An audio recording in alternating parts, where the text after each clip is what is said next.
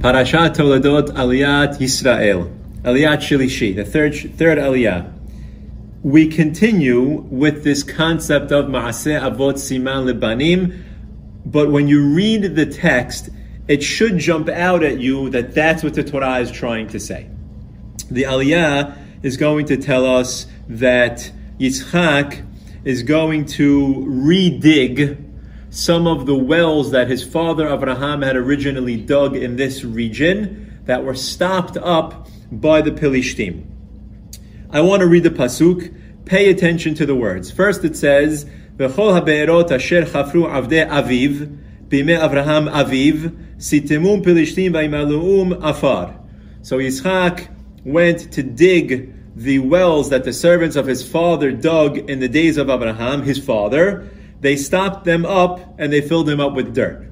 We know that Abraham is Yitzchak's father. It tells me twice in the pasuk that Abraham is Yitzchak's father. Why is the Torah telling me something I already know? Very clear.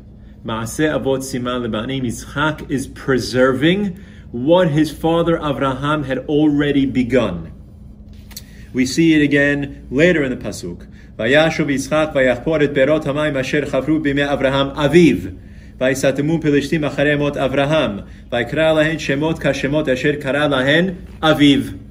The pasuk is using here what's called a milat manha, a thematic word. When the Torah repeats a word over and over and over again in a short span, it is drawing your attention to that word. That word is the focus. Figure out what it is that the Torah is trying to tell you by repeating that word over and over and over again. And in this case, of course, it's aviv. Yitzchak is preserving that which his father began, Ma'aseh Avot Siman Lebanim, which is going to be a theme that weaves together the entire parasha.